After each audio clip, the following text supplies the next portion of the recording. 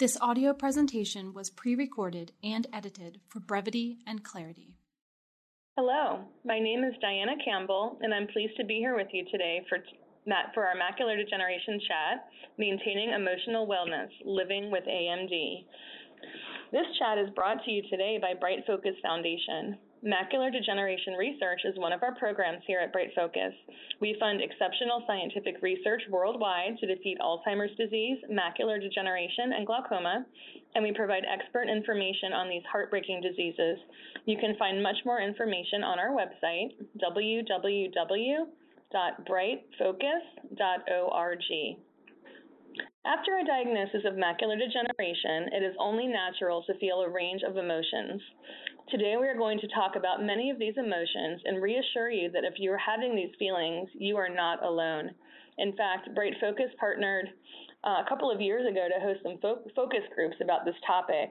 And through the interviews with some of you who are on this call today, we found that the most common feeling reported by respondents was fear of their vision getting worse. Over 8 out of 10 people felt this way at least sometime in the past month. Frustration was the second most common reported feeling, with many concerned about physical safety. The study also found that the frequency of experiencing these emotions can actually increase with the length of time since diagnosis. So given that, I think this is a really important topic as your feelings and emotions will change throughout your journey. Today we're here to take a deeper dive on these feelings and others. I'm pleased to introduce our first guest speaker, Kiana Harlan. Kiana is a licensed clinical social worker and the owner of Kaleidoscope Dream Counseling, a mental health practice spanning across Colorado, Florida, North Carolina, and Virginia. As a dedicated psychotherapist, Kiana specializes in guiding adults through the intricate process of recovering from the impacts of interpersonal trauma, grief, loss, and anxiety. Her approach is holistic and explores the emotional, somatic, and relational dimensions of healing. Kiana, thanks so much for joining us today. Yeah, thank you so much for having me, Diana. It's such a pleasure to be here. I'm so excited to dive into today's topic. As a psychotherapist. And I know we've had a lot of questions coming in about when we're going to have this topic and just so much interest. So we're really grateful that you're here with us today. Yeah, thank you. So let's get started. Kiana, you have such a unique view into this topic based on your own personal experience. As we get started, would you mind sharing your own personal journey with vision loss and how this led you to your work today as a psychotherapist? Yeah, so this topic is really, really personal to me. So my journey started about 15 years ago when I was 13.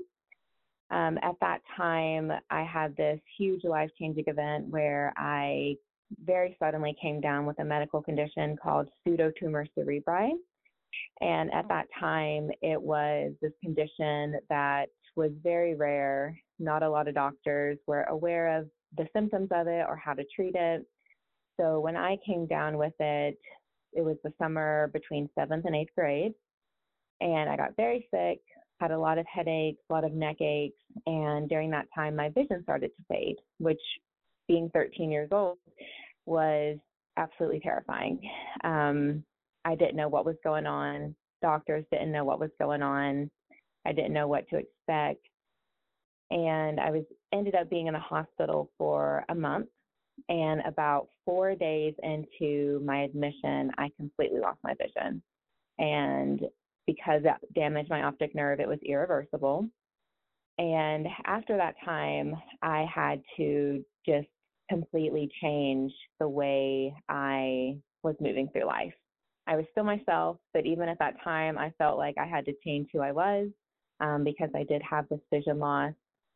And I would say it was really the support and the assistance of people around me that helped me through that time. Learning how to do things like read Braille, use assistive technology, use my white cane, things like that. Social workers, teachers of the visually impaired, they were all there in my corner.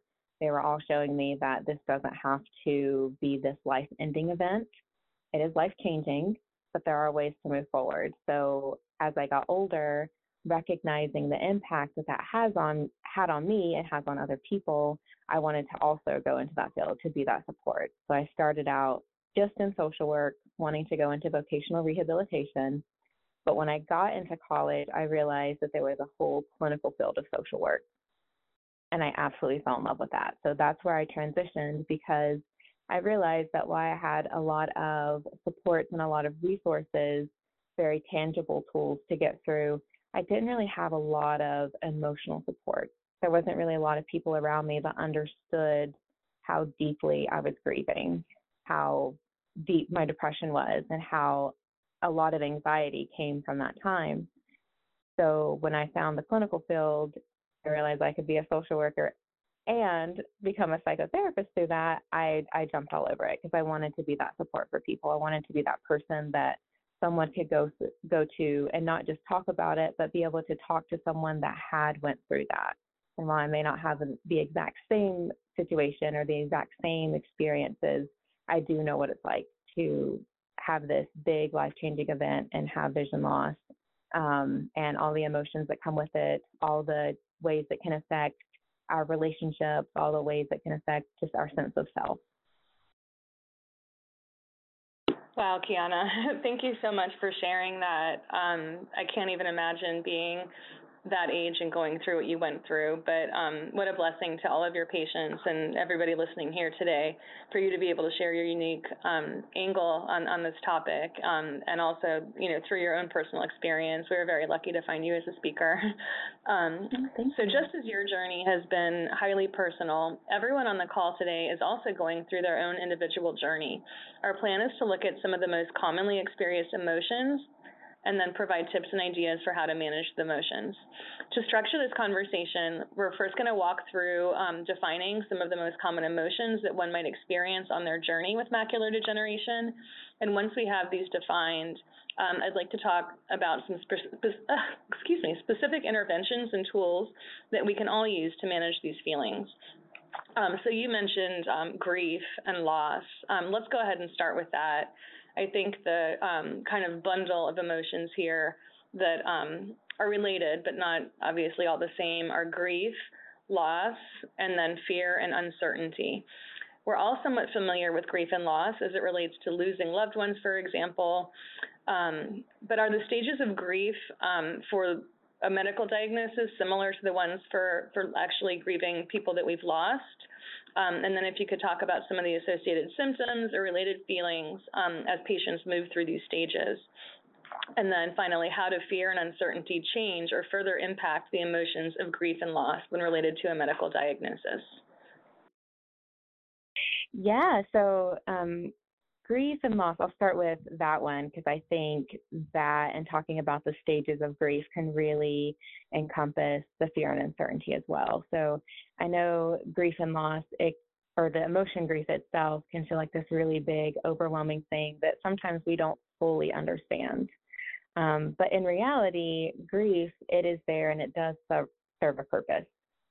Because when we're grieving and we're going through that process, it's this very natural process that helps us to get through, to process these difficult situations so that we can get through the healing stage. There's a famous psychiatrist, her name is Elizabeth Kubler-Ross, and she's actually one of the people that developed one of those original stages of grief models. And hers, of course, did relate to death and dying and the mourning process that comes after that. But her stages have been translated into loss as it relates to a medical condition.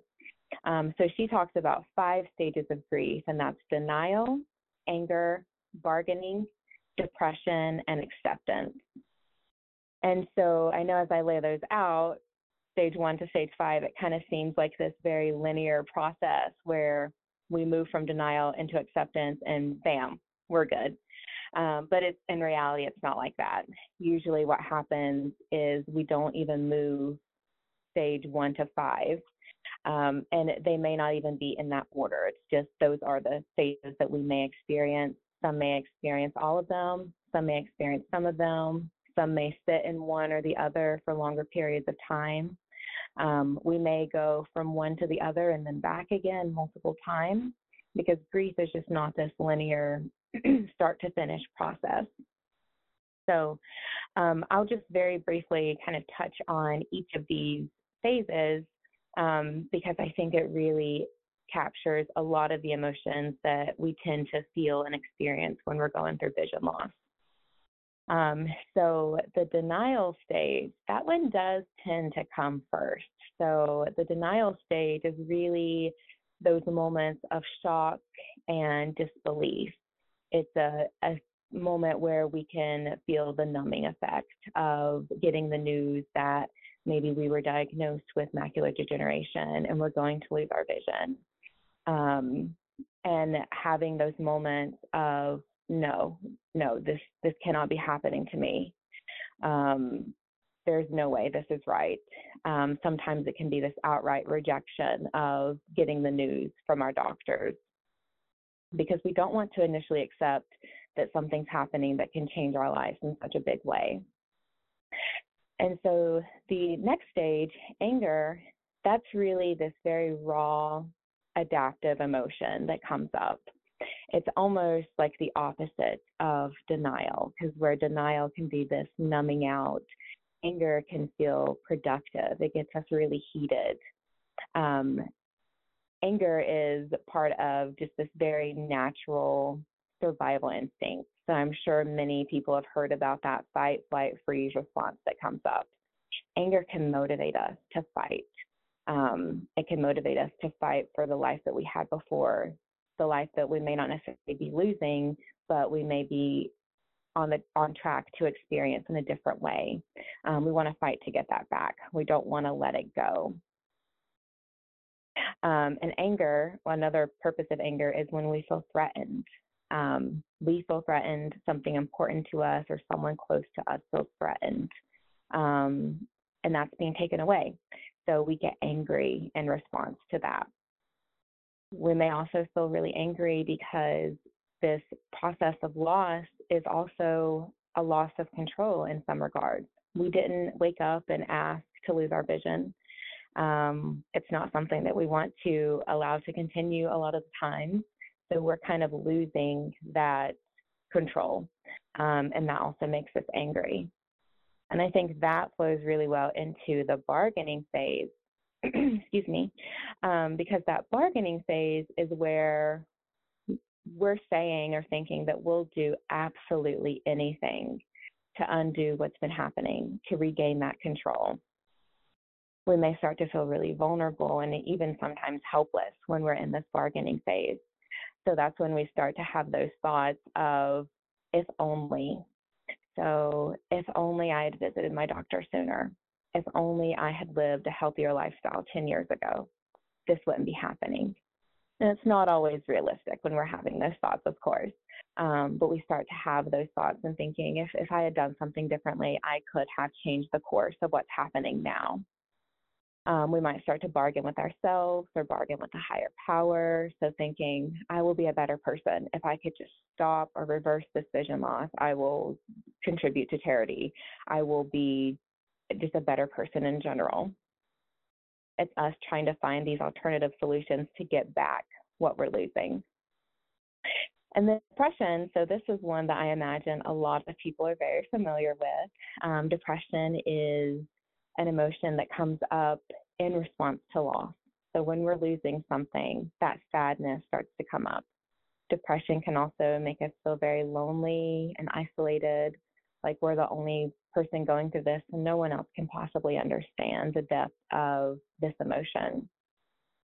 We can start to feel really hopeless, may start to get more tearful.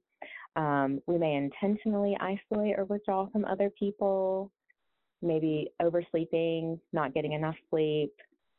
Some people may have increased appetite or decreased appetite.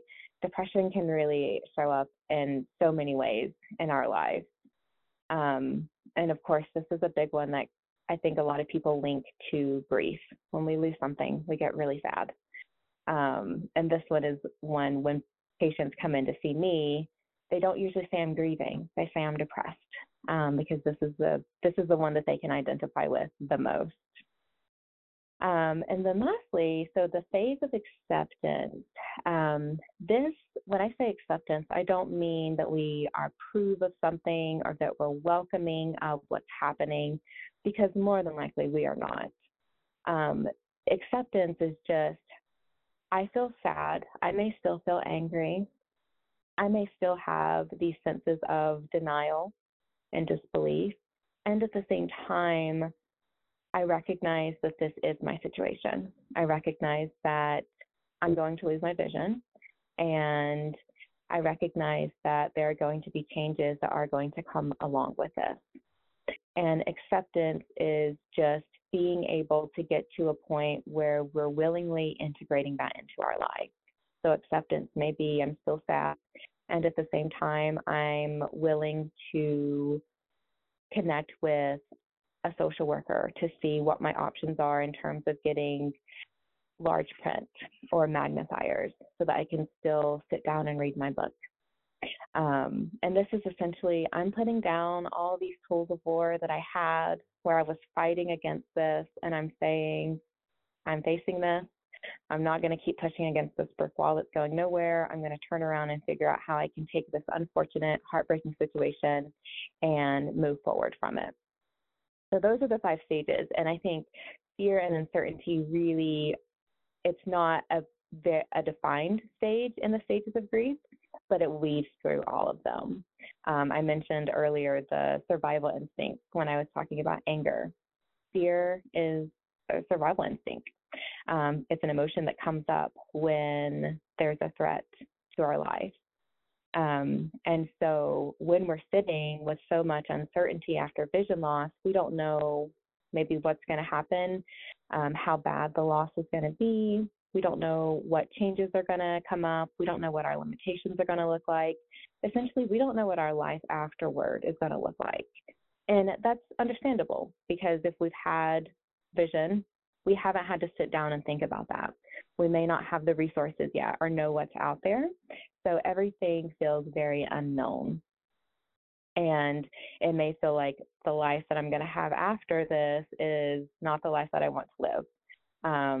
Or I'm not even going to be able to live my life. And so that brings up that fear coming up, and it may start to cause our minds to spiral a little bit on those what ifs. We may start to catastrophize and even paint this picture that there is not a life to live afterwards. There's going to be so many challenges and limitations, and I just can't get through them.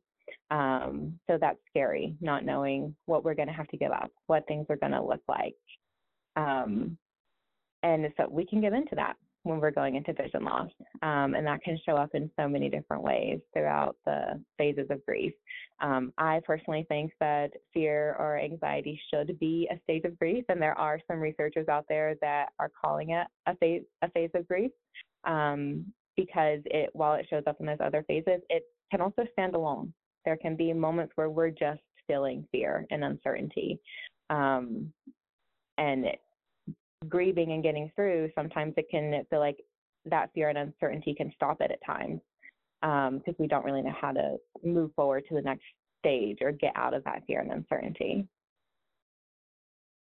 Well, you had the perfect segue to my next question. You talked a bit about depression, in relation to the stages of grief.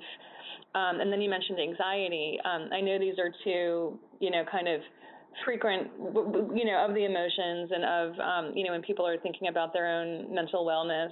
These are frequently 2 words that are pretty, common in our society's vernacular and things that we're somewhat familiar with. But if you could talk a bit more about anxiety and how that's different than depression, and then, any additional signs or symptoms that people should be aware of that they might be experiencing, that would be defined as anxiety. Yeah, absolutely. So I would say in my practice, depression and anxiety, those are the 2 things that people come in for. Those are the 2 things that people can really identify with the most. So the way that I like to describe it is anxiety and depression, they're like these 2 not so great, not so wanted friends that show up and can crash the same party. But they both have their own unique styles in the way that they do it. So anxiety is that very jittery, always worrying about the future friend, It's like having this constant circus of butterflies in your stomach. And on the other hand, depression is more like that friend that shows up and brings the rain cloud to the party. It casts a shadow over everything. So when we're looking at the signs or the symptoms of depression and anxiety, anxiety can often show up as restlessness, this looming sense of dread, like having this mental tornado sometimes. It's always just swirling around in our minds. A lot of people have what I call what if questions. So what if this happens? Then this will happen. And most of the time, those what if questions aren't positive. It's not, what if I lose my vision and become a billionaire? It's, what if I lose my vision and my life ends? So that's where anxiety colors that. And so anxiety is one of those symptoms too that can also have a physical effect on us. So we can start to get tense muscles, headaches. Some people get an icky stomach or have diarrhea because they have GI upset because of anxiety.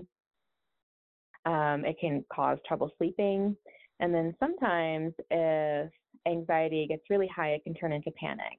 And panic is that tightness in our chest, difficulty breathing. Some people can get really faint or dizzy when they're feeling panic. Some people can get what we call paresthesias, where they feel these crawly or bug-like sensations on their skin. Some people can actually fall unconscious when they have panic or experience a panic attack. A lot of my patients that come in who have experienced panic, I wasn't the first person that they visited. They went to the ER because their anxiety and their panic got so bad that they thought that they were having a heart attack. And that's what those feelings felt like to them.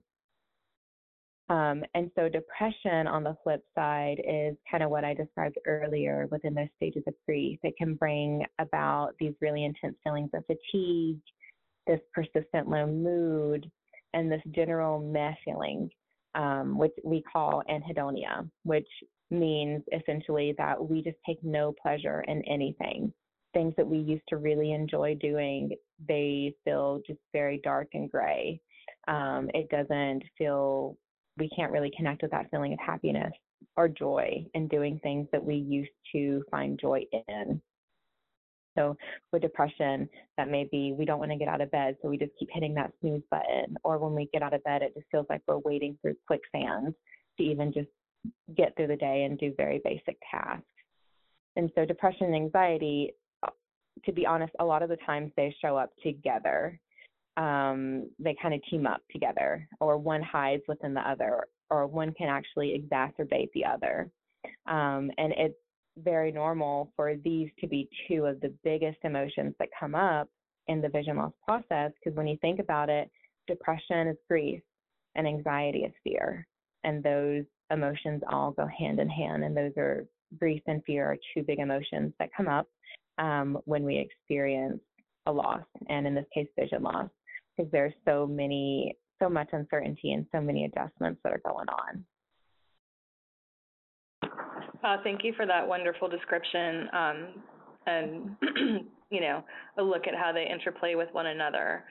Two other common feelings that people seem to experience as they learn to live daily with a new connection are frustration being one of them that we hear a lot about, and along with that, guilt. With vision loss, we have to reimagine our approach to tasks, and the adjustment can be frustrating.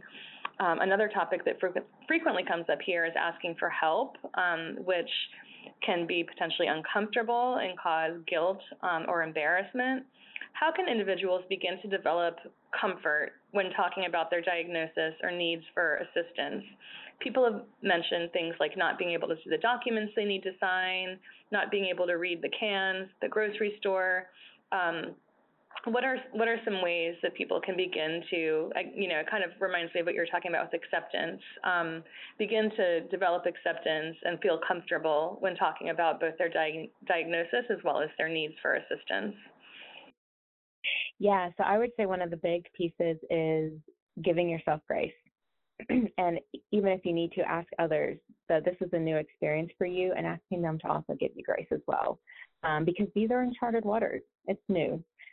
frustration is going to come up. Frustration is one of those emotions that come up when we experience opposition, or we experience these barriers or obstacles. And losing our vision is a pretty significant obstacle, something that's new, something that we are trying our best to navigate at any given point in time.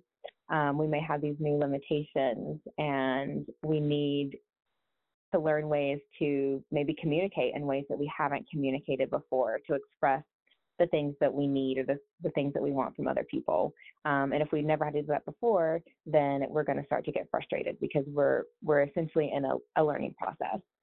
And when it comes to guilt and embarrassment, so guilt is one of those emotions. I'll just kind of define those a little bit. So guilt is an emotion that essentially comes up when we feel like we've done something that goes against our morals or our values or our beliefs.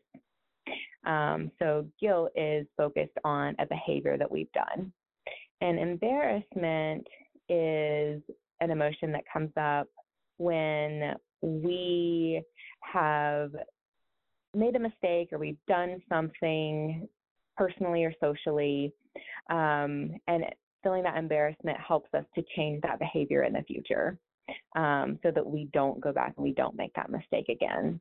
Embarrassment can also sometimes creep into the emotion of shame, which goes hand in hand with guilt. So I mentioned guilt is on the behavior. Shame tends to be more internally directed, at ourselves. So I had to ask for help, so that means I'm not good enough. Shame tends to be an emotion where we start to beat ourselves up a little bit. And so guilt, just a little note, so guilt can show up a lot in the bargaining phase. I had mentioned earlier how in the bargaining phase we can have those if only thoughts. If only I'd gone to the doctor earlier, if only I had done this 10 years ago, we can start to feel guilty. I did something that caused this. Guilt's not always rational, as I'm sure many people know, but guilt can also come up if we feel like we have to ask for help. We may start to feel like we're a burden, and we may start to think, I shouldn't have to ask this person for help. This person shouldn't have to take time out of their day to help me with this task.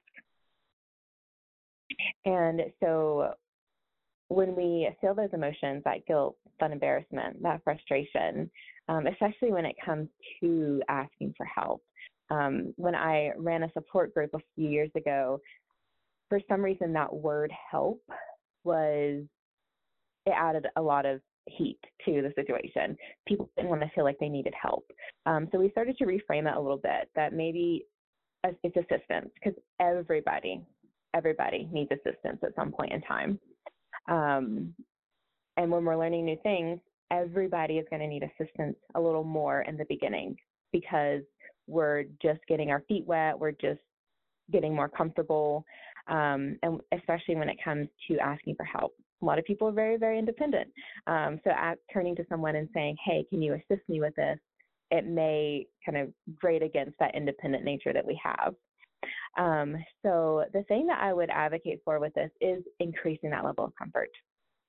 So that can be starting with us sitting down and really asking ourselves, what do I feel comfortable sharing with others when it comes to my diagnosis? Because you don't have to share everything. You don't even have to tell people why you need assistance if you don't want to. So sitting down and saying, what do I feel comfortable sharing?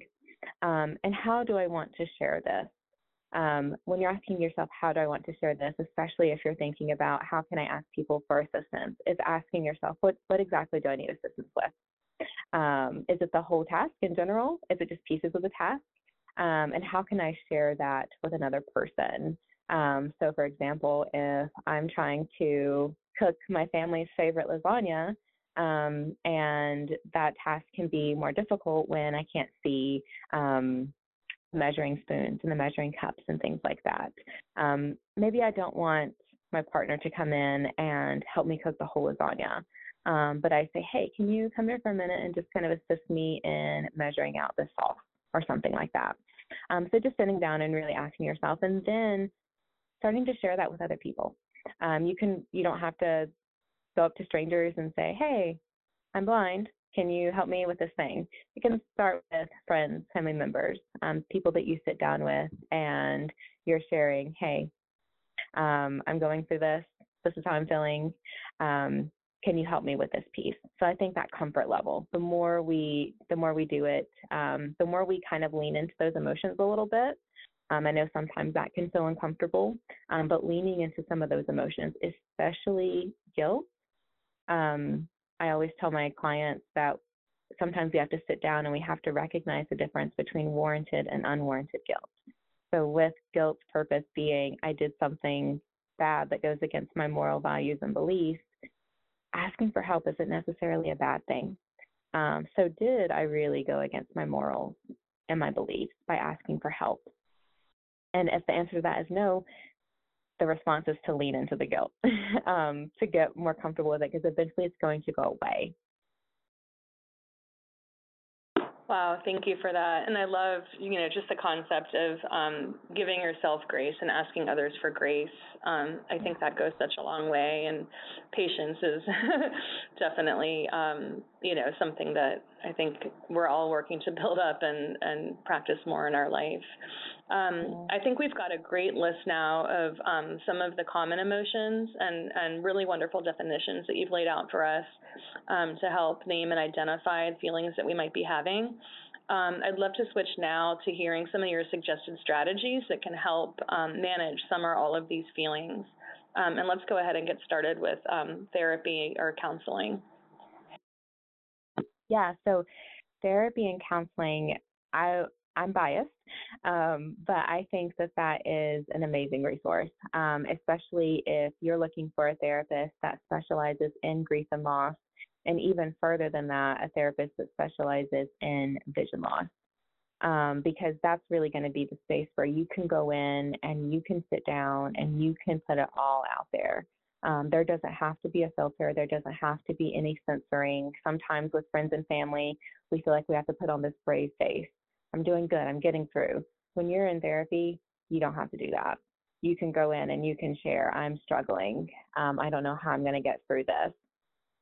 And your therapist, your counselor, they're going to be the person that's not only there to listen, but they're also going to be the person that's there that helps you understand the emotions a little better, helps you normalize them, and then helps you get some very concrete strategies to be able to manage when those emotions come up.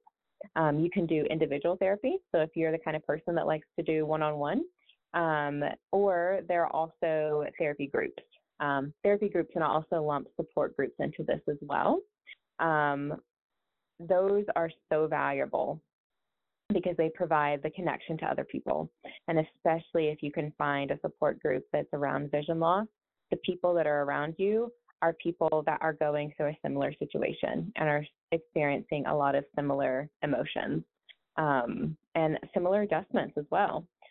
So the depression phase of grief can make us feel really alone, like no one else can understand what I'm going through. When you get into those groups, you see that there are people that can understand. So those individual therapy is great. If you compare it with a support group, I think it's going to be even more beneficial to have that peer-to-peer connection. Great. So kind of along with, a more appointment-based or medical intervention, what role does medication play, if any, in beginning to address specifically clinical feelings like depression and anxiety? Yeah, so medication, I view that as a stabilizer, especially when it comes to depression and anxiety. So it definitely can play a role. I don't always advocate to go straight to medication first, unless the emotions, depression, anxiety, things like that are so intense that they are interfering with your ability to even attend therapy, use skills, things like that. So medication is really going to be the option that's really going to help to stabilize those emotions. Antidepressants, anti-anxiety medications are really awesome. Most of my clients do take some version of antidepressants or anti-anxiety medications, and it works so much for them because they're able to come in and they may still have the emotion, but the emotion isn't so loud. The volume's not at 10. The volume might be at 2 or 3, and it feels more manageable when it's lower like that. Absolutely. So you mentioned briefly connection to others in the context of group therapy. What is the importance of connection overall when coping with a diagnosis like this? So there's a grief expert. His name is David Kessler, and he said something about grief that I think really encapsulates that. And he said, we're human beings. We're wired for connection. Grief is not meant to be experienced solo. Grief is meant to be experienced as a community. And I think that right there just highlights all of that. When we're by ourselves, that can be the moments where our minds are racing. It can be the moments where it's harder to get out of bed because staying in bed can actually deepen the depression and deepen the anxiety. When we have other people around us that are supporting us, other people around us that are able to understand and connect with us, then that it essentially lightens some of that load a little bit, some of that load that's on our system. So we're not just carrying it alone. We're able to get support from other people, motivation from other people, and it doesn't feel as heavy to go through that. Great. I'm going to list a couple of others and kind of let you talk about them. We know there's a role of exercise into mental health, including yoga. And then I've kind of categorized it as inspiration. So things like reading books, listening to audiobooks, journaling, listening to podcasts, and then other kind of mindfulness tools like breathing and meditation. What can you tell us about some of these approaches to managing emotions?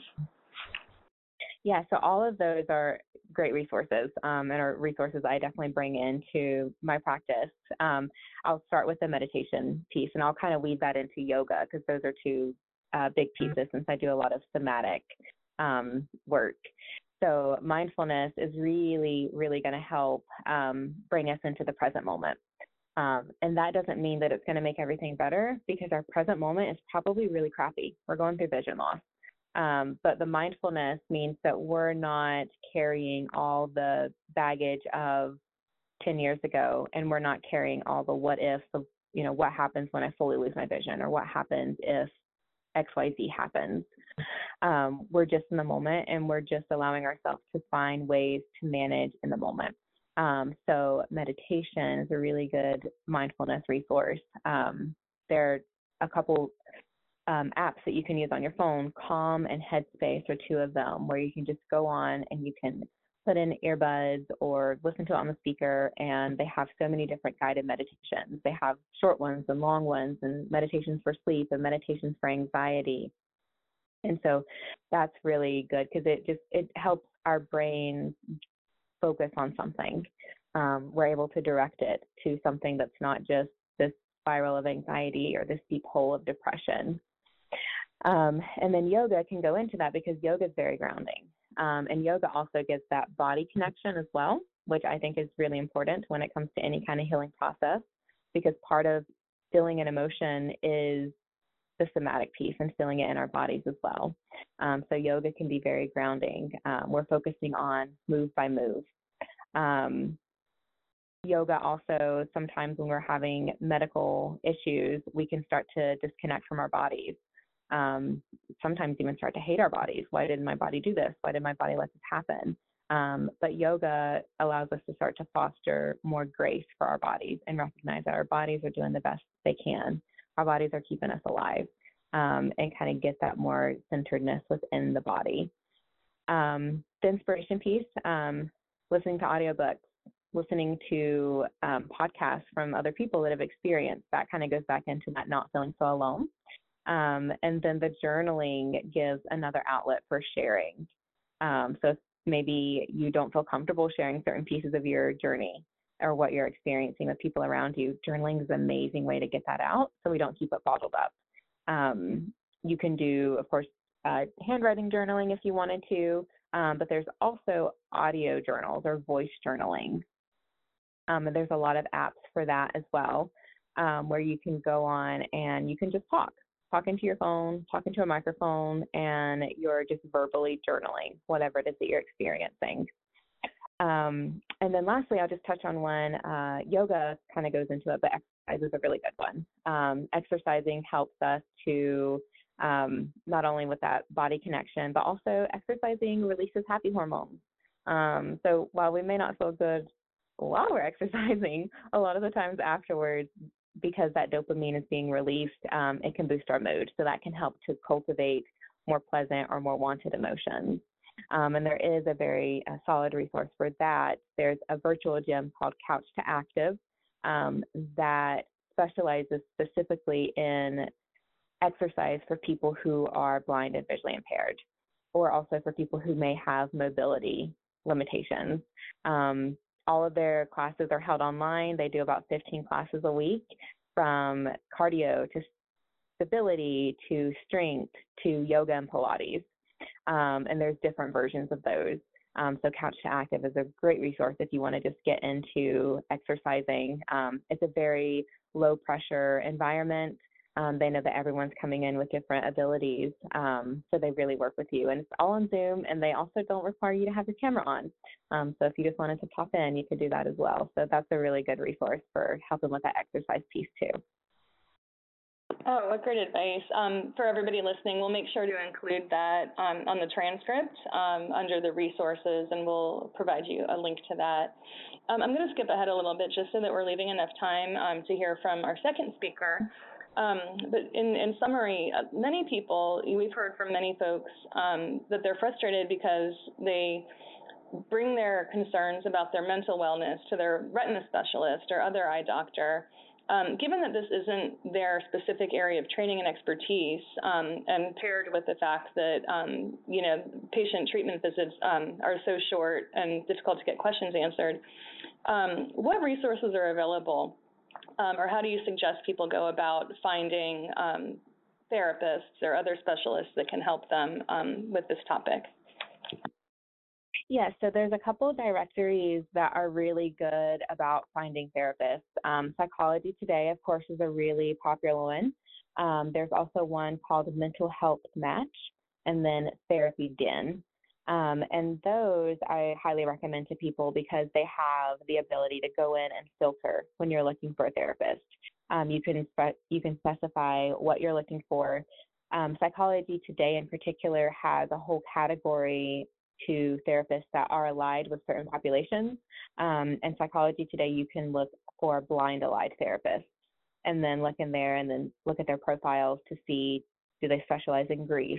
And then you can call them. I highly recommend calling around, asking to do consultations with therapists. It's usually about 10 to 15 minutes, so you can get an idea of who they are as a therapist, what kind of approaches they use, what they specialize in. So those are three really good resources. Psychology Today, Mental Health Match, and Therapy Den, they also host psychiatrists and nurse practitioners. So that medication piece that you mentioned earlier, Diana, if you wanted to go and explore that as well, you could go on there and you can just filter by psychiatrist rather than therapist. Also, your primary care doctor, believe it or not, is going to be a pretty good resource as well, especially with things like depression and anxiety, since that shows up a lot in grief. Most people visit their primary care doctor first. So your primary care doctor, while they may not be a specialist, they're also going to be kind of this touchstone. If you're experiencing depression and anxiety, some of them can prescribe some psychiatric medications if that's the route you want to go down. But also if you come in and you're presenting with depression and anxiety, your primary care doctor probably has a screener that they have you do, and they're going to be able to also link you with some therapists. A lot of therapists do reach out to primary care doctors, so they're likely going to have a list of people that they can at least send you, and then you can browse as well.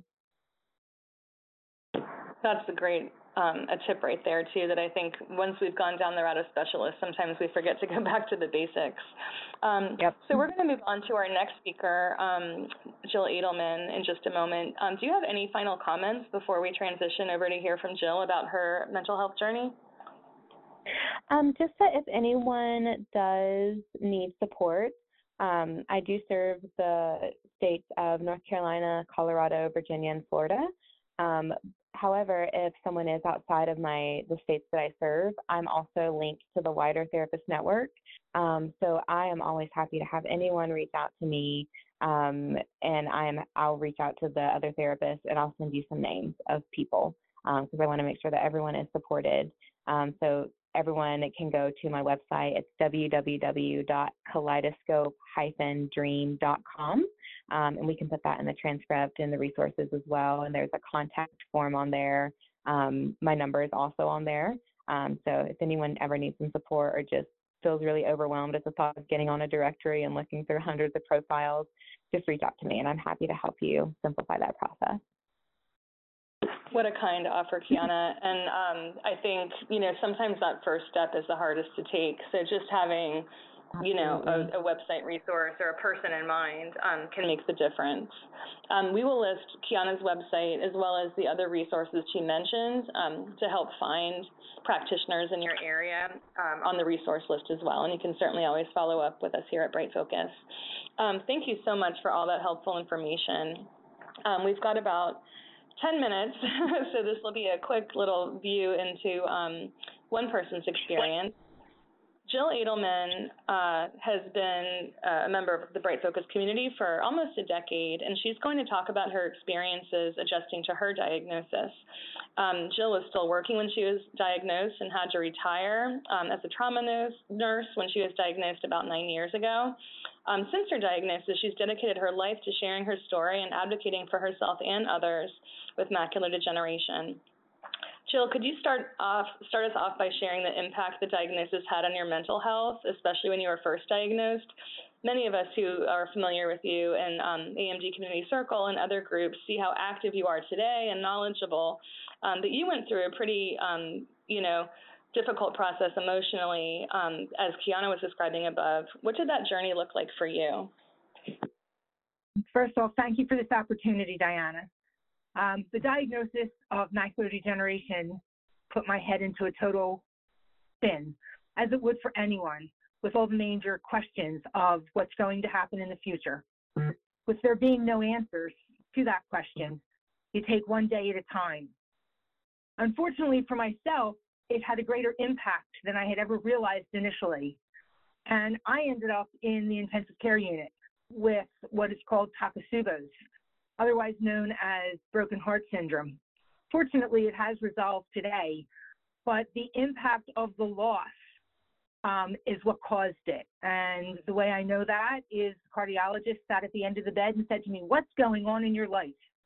And when I told him about my career, the diagnosis of macular degeneration, and the great fear that I had that I'd never be able to be the caregiver and go back to the job that I so much enjoyed, he then explained to me that the loss of my vision is lost, and that I was going to need to be able to have to find help to be able to learn how to deal with all of these changes that are going to now go on my regular daily routine. He was the first one that really put this into my head. From there, I was able to... Oh, go ahead. Go ahead. No, I was just going to say, you take it from here. Keep going. I pretty much, because of being in the healthcare profession, I used my own resources and knew that I needed help. And through, in my case, our insurance, I was able to advocate that I knew I needed some help, and I reached out to the insurance company, who was then able to channel me through someone that was going to work with me for quite a few of the next months. And that's what I did. I went, I screamed, I cried, I carried on, but it was a way of getting out all the emotions that were locked inside of me, because every day is a challenge. And now I needed to learn a whole new way of life. So as you started with therapy and, over time, as you were kind of beginning to adjust to the challenges, what, I guess my question is, what are some of the top tips you've picked up along the way, both for beginning to address the challenges and then dealing with kind of the emotions that follow from that initial shock and grief and loss. What tips would you share about that journey and then about managing day-to-day life now? What have you learned? Now, on a daily basis, every day, whatever things I need to do for the day, if I find that I'm having difficulty, I always sit down, take a nice deep breath, try to relax myself, and think about what it is I have to do and what changes that I'll have to make to be able to accomplish the task that is now frustrating me. The only way I was going to get through the frustration is to figure out what it was that I needed to do to be able to accomplish it. I'm never afraid. I'm a kind of vocal person, so I'm never afraid to say, hey, somebody needs to give me some assistance here. I do use the word help. I do ask for help. I had a long time coming before the word help was easily coming my way. But over the course of the 9 years, I have now decided, and I stand on the soapbox and say, wait a minute, I might look normal, but I'm visually impaired, and I need your assistance to get this done. Or what can we do to make this easier for the world, for the people in the world that are low vision, to get these tasks done so that we're not experiencing the frustration that I'm experiencing today. So every day is a learning process, but I do one thing at a time. Whatever the task at hand is, I work to accomplish that task and figure out the ways to do it. And then I move on to the next thing. I try to keep myself very busy. I haven't allowed myself to say, this is going to get me. I haven't accepted the negatives. I think about the positives. I think about all of the positive things that could possibly be coming down the pike, because a positive attitude, I'm hoping to lead to a positive outcome. Absolutely. How long would you say, Jill, that it took you to kind of find your voice, as you moved through the acceptance phase and kind of got through the, as you said, carrying on and screaming and crying?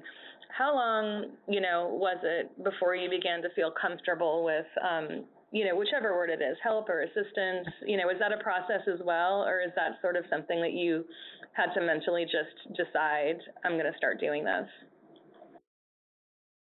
I would say the first year and a half, 2 years, I lived in a bubble, as I call it. I didn't talk about it very much. I didn't reach out very much. I was still in such a state of confusion. Why was this all happening to me? And then with the help of my husband, who is a very big supporter for me, quite honestly, we found Bright Focus. And when I got involved and saw how many people were out there with the same questions, the same issues, looking for some sort of answers, even if there were no definitive answers, that's where it started to make me believe that, wait a minute, I'm a registered nurse. I advocate for my patients. That's what I love to do. So this is the path that it's put me on. And I took that and I ran with it, because I feel that everybody needs an extra voice. Just like you might need extra eyes and ears when you're at a doctor's visit. So I decided that's what gave me the strength to do what I do today, to try to help anybody out there. And I feel as though one bit of help or information that I can relay is worth everything that I do. But it does take a long time. But I just seem to be getting more and more vocal and stand on more and more soapboxes, because we deserve all the help we can get. And the help is there. You just have to know where to find it. So looking for it and getting the help that everyone needs, you have to just open your minds and be willing to accept it. Accept the help. You don't have to accept the vision loss, but you can accept the help to get you through learning how to deal with the vision loss. I love the way you said that. Unfortunately, we're running low on time here. I do want to make a shameless plug, and Jill can mention a few words about this. Here at Bright Focus, we have a